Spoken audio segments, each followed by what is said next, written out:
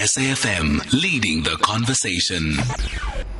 The Viewpoint, 8 to 10 p.m. Flipping conventional wisdom on its head.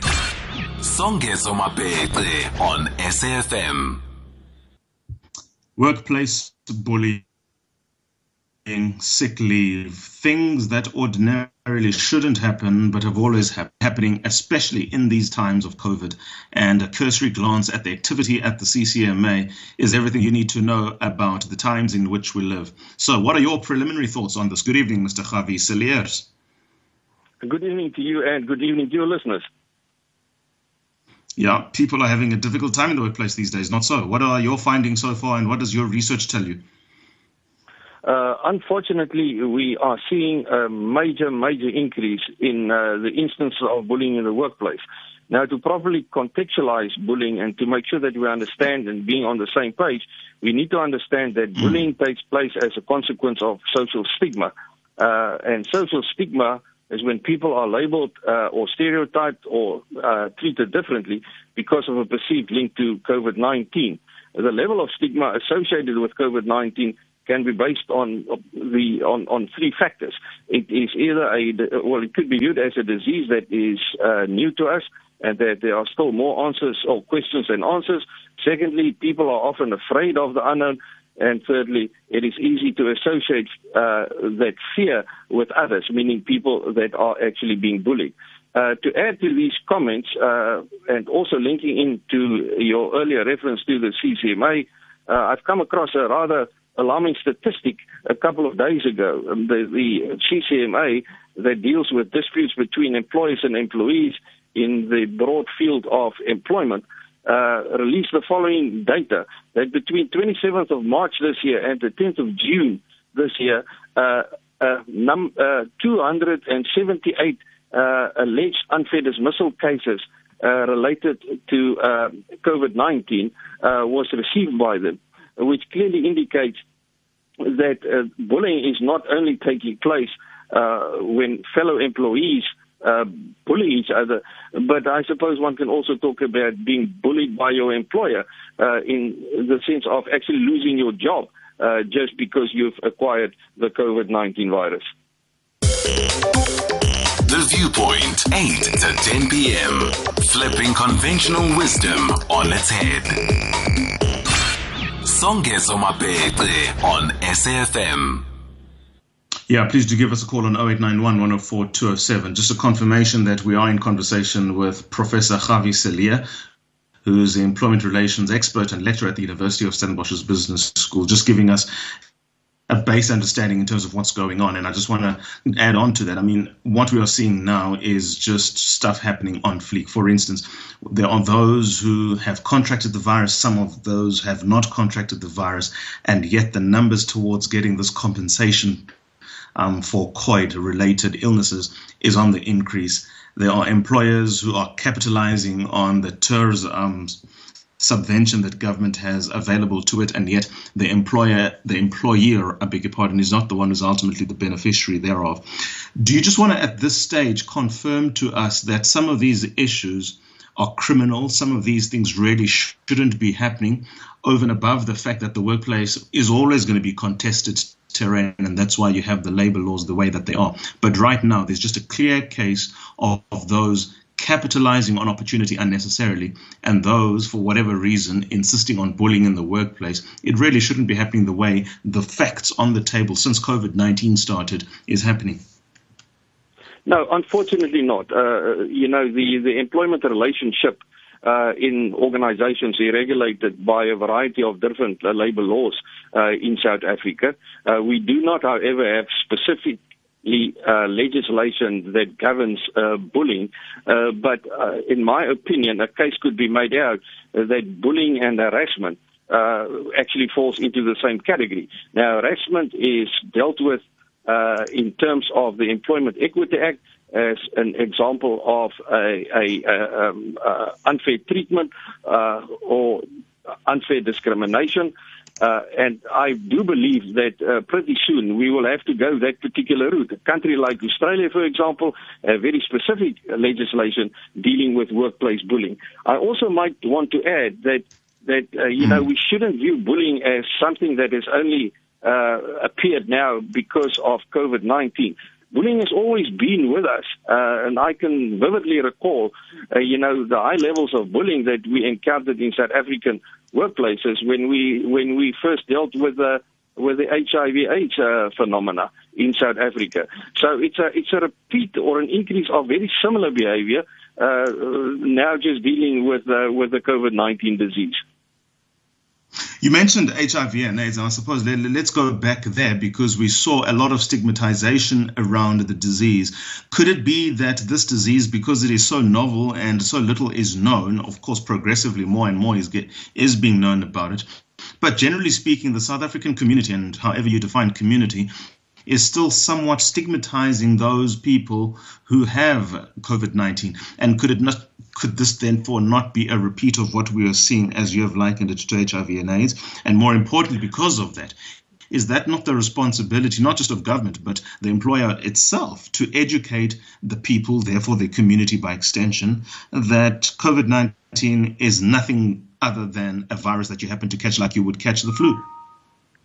I fully support your view. I think the scenario suffers seriously from a lack of accurate information, and the only way we're going to improve the situation is if employers take it upon themselves as part of their responsibility in creating a healthy and safe work environment to educate employees on this particular phenomena, to make sure that all communication is accurate, based on scientific data, and it's not about rumors that you read about on social media.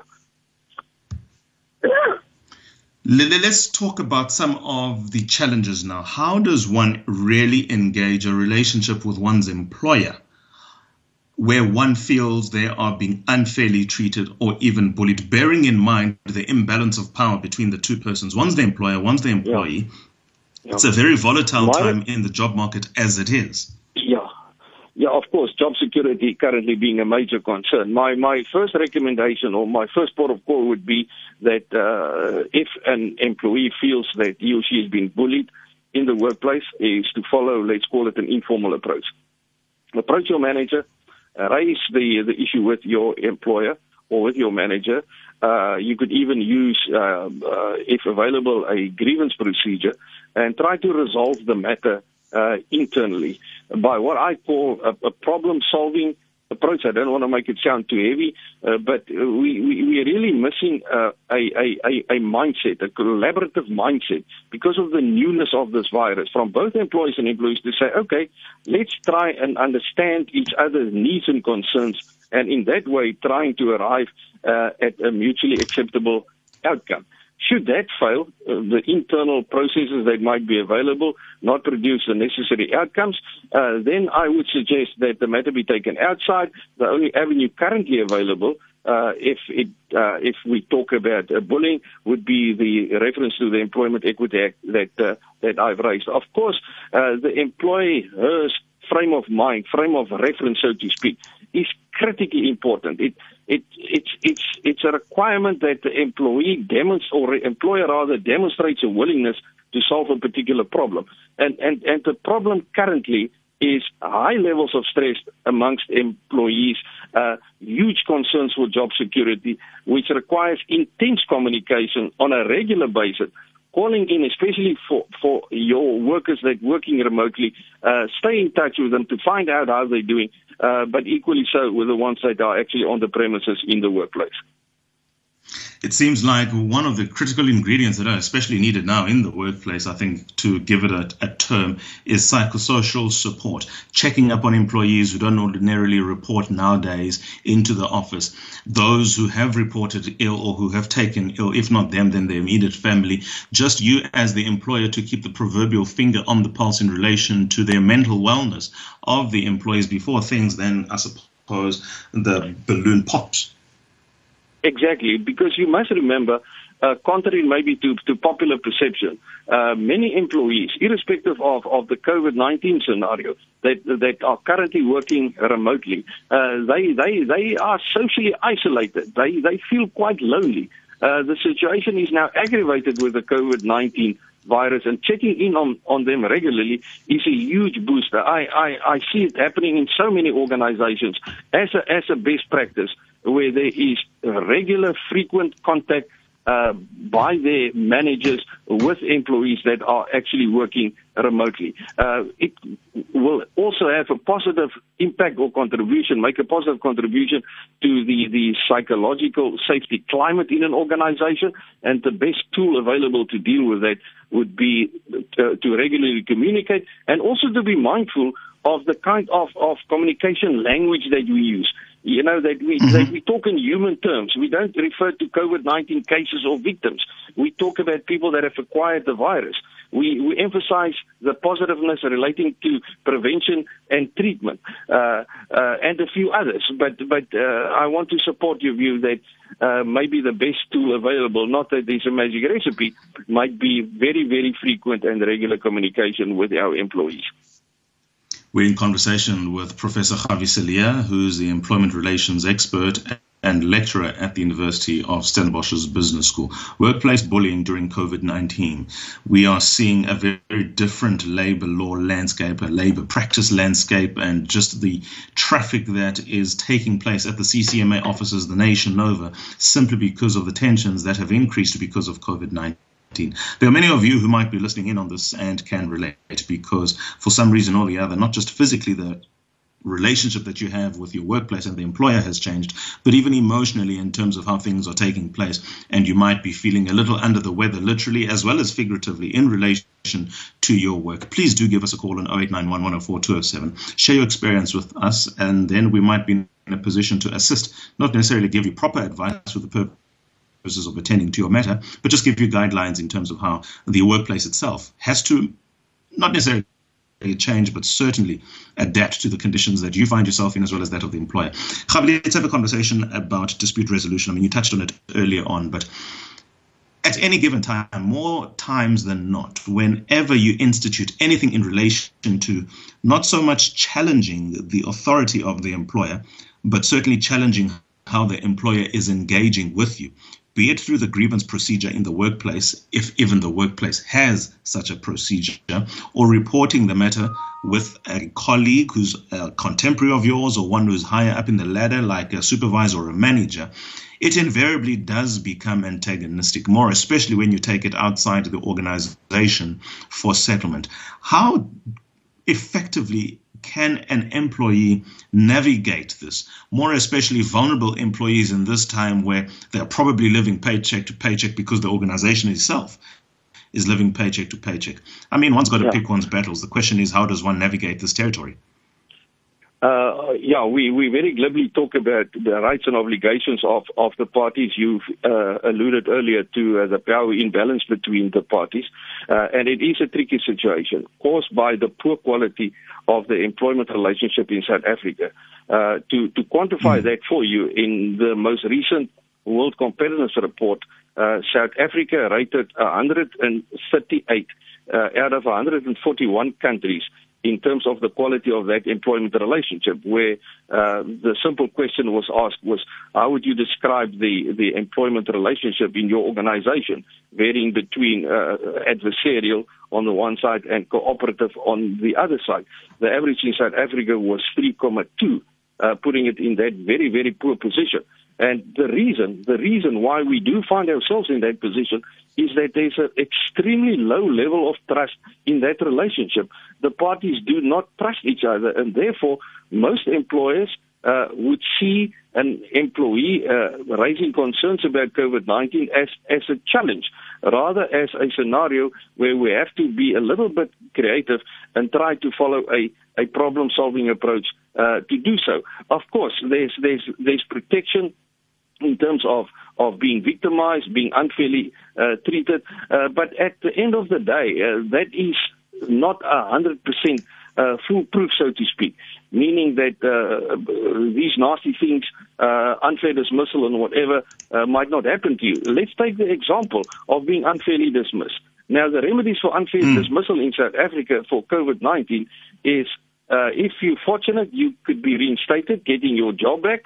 Alternatively, you can you will be compensated. I honestly do not believe, and that compensation is limited, is capped at 12 months compensation. I do not believe you can compensate an employee for the loss of his job. The Americans have a saying where they quite often quote as saying that to lose your job is or to be dismissed is the corporate equivalent of capital punishment. And I cannot more than agree with that statement. It's the most serious thing that can happen to a human being. So the problem is not necessarily with the dispute resolution mechanisms that we have in South Africa. They offer world-class standard. Make no mistake. And I don't want to engage in a debate, do they favor the employer or the employee? They're world-class. The problem is more the mindset or the attitude of the parties making up that employment relationship and being required to use those mechanisms that might be available. I mean, when you're talking about world-class regulatory regime, I couldn't agree with you more. Between 95 and 98, you had the LRA, the Employment Equity, the BCEA, the Skills Development Act, as well as the formalization of the Constitution. And within the Bill of Rights, the labor regime is given special dispensation. I think essentially what you have said here, South Africa's majority anyway of South Africa's workplace is very much a top-down approach. Very little is considered of the employees who, for the most part, carry the organization, and which is worse. You don't get the sense that the employees are appreciated. Hence, we score 138 out of 141, 3.2 out of 10. How does this change? Because it definitely then speaks to systemic and structural challenges more than we probably care to admit. Yeah, I would like to respond by commenting as follows. Just leaving maybe any structural changes aside. I think both employers and employees should ask them one very basic question, and that question is, what is the objective or objectives of the employment relationship? And I think it's threefold. One, it's about efficiency, which is an employer's concern. The business must be efficient, because if we don't have an efficient business, we don't have employees. Secondly, it's about fairness or equity. The way we treat employees in terms of working conditions and other terms and conditions of employment.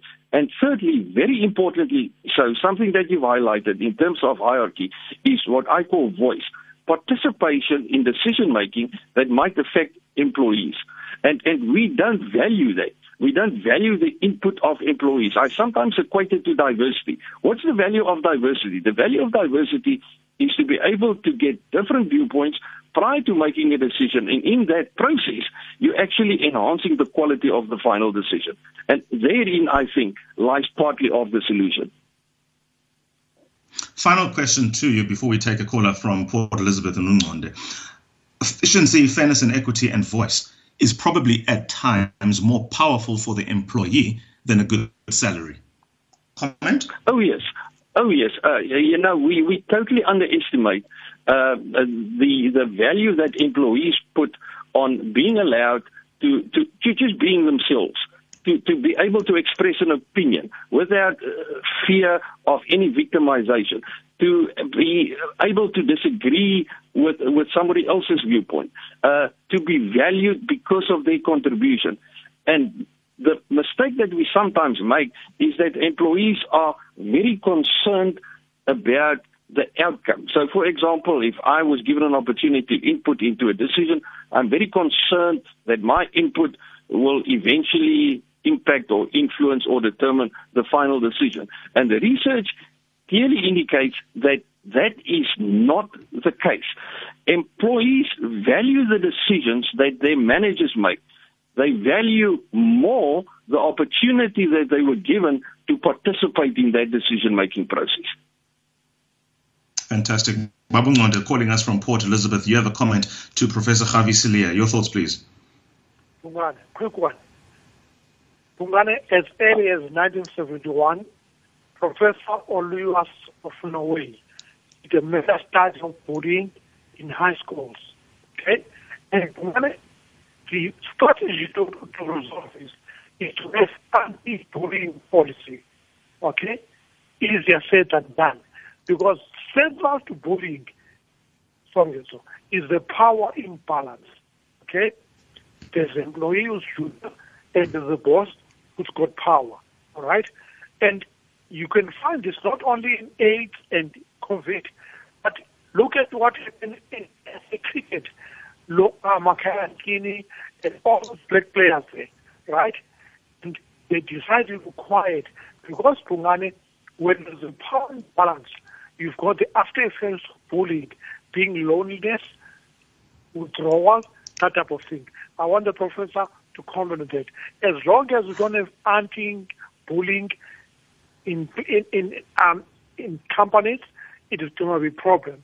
Professor Spochenpool of UJ did a meta-study and a longitudinal study, and they discovered that bullying is not as a policy being implemented in schools. I suppose the same thing can be said about companies. So, good day. Thank you so much indeed. How much of that did you catch, Prof Cillie? And do you want to respond, please? I've missed much of what he actually said. But one thing that I picked up is also his reference to the power imbalance, which you've also highlighted earlier. I think I just need to add to the power imbalance something that we need to recognize is that the employment relationship by nature is a competitive relationship. Simply because what the parties want out of the relationship are not necessarily the same. And that's where conflict comes from. But that's okay. It should be there. Conflict is not to be viewed as something negative. Conflict can be a great contributor to growth. So the challenge is not how do we remove conflict between employers and employees. We will never be able to do so. The focus should be on accepting its existence and therefore honing our skills on how to deal with the conflict. And in my experience, both as a practitioner and as an academic, I have found that the capacity to effectively deal with conflict in South African organizations are seriously lacking. We give up very high that we don't mind conflict and we can handle it until it happens. And then, many managers are found in the hill, so to speak. They don't like the idea. They don't have the required skills to deal with disagreements. I'm not talking about destructive conflict. If employees are unhappy about something and they decide to put the building alight, don't call on the conflict expert, phone the fire brigade. I'm talking about constructive conflict. And most of the conflict in the employment relationship is constructive. It means it can be resolved. Yes, sometimes it takes a little bit longer, but we cannot name one example of conflict in the employment relationship that has never been resolved. That's like saying a strike taking place is going to last forever. It will never be resolved. It will be resolved. Some just take longer than others. Let me ask this question in relation to conflict. There is, if you like, conflict between the employer and the employee, more especially when the employee tends to arrive against the employer. In other words, you get a really sharp tool in this box who simply is not going to accept instructions at face value or is going to prove that theory to be wrong or that solution that the employer comes up with to be wrong and does something, even sometimes without the necessary authority, but nonetheless speaks to the efficiency that the organization is looking forward to or is looking to in that employee. In other words, you find an employee who is more gifted than the employer. That in itself is cause, not necessarily reason, but cause for conflicts. In as much as you mentioned competition, there should be, I suppose, the balance between employees complementing each other, that's employees in the organization working with each other for the greater good, efficiency, fairness, equity, and voice, as well as being in a position to compete against one another for a promotion. I cannot there's one position available. Yes, sure. Sorry, you've been breaking up, but I'm back on. No, carry on. Carry on. Hello? I can hear you, so please do carry on. Okay, I can hear you now. Yeah, I cannot agree once again with you more, but I want to put in a slightly different perspective. We keep on referring to employees, and the traditional reference is to employers or managers on the other side.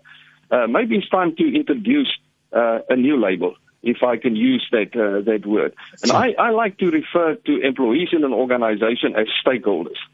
Now, what is the difference between a stakeholder and an employee? My view is that an employee might only be interested in his paycheck at the end of the month or at his wage at the end of the week, whereby a stakeholder, please note, not a shareholder, a stakeholder has the interest of the business at heart. He's more concerned about the business than his paycheck. And I deal with many organizations as my clients, where we have, through the increase of trust levels in the employment relationship, get to the stage where employees refer or stakeholders refer to their organizations as my organization, my company, not because they own shares in the business, but because they are treated as shareholders and not employees. Well, here's hoping those in South Africa who are interested have certainly taken a couple of lessons and will be in a position tomorrow and going forward to implement some of your wise counsel. Thank you so much then, Professor at Stellenbosch University's Graduate School of Business, Professor Gawie Cillie. Thank you very much and good night. Excellent. So take care. All the best.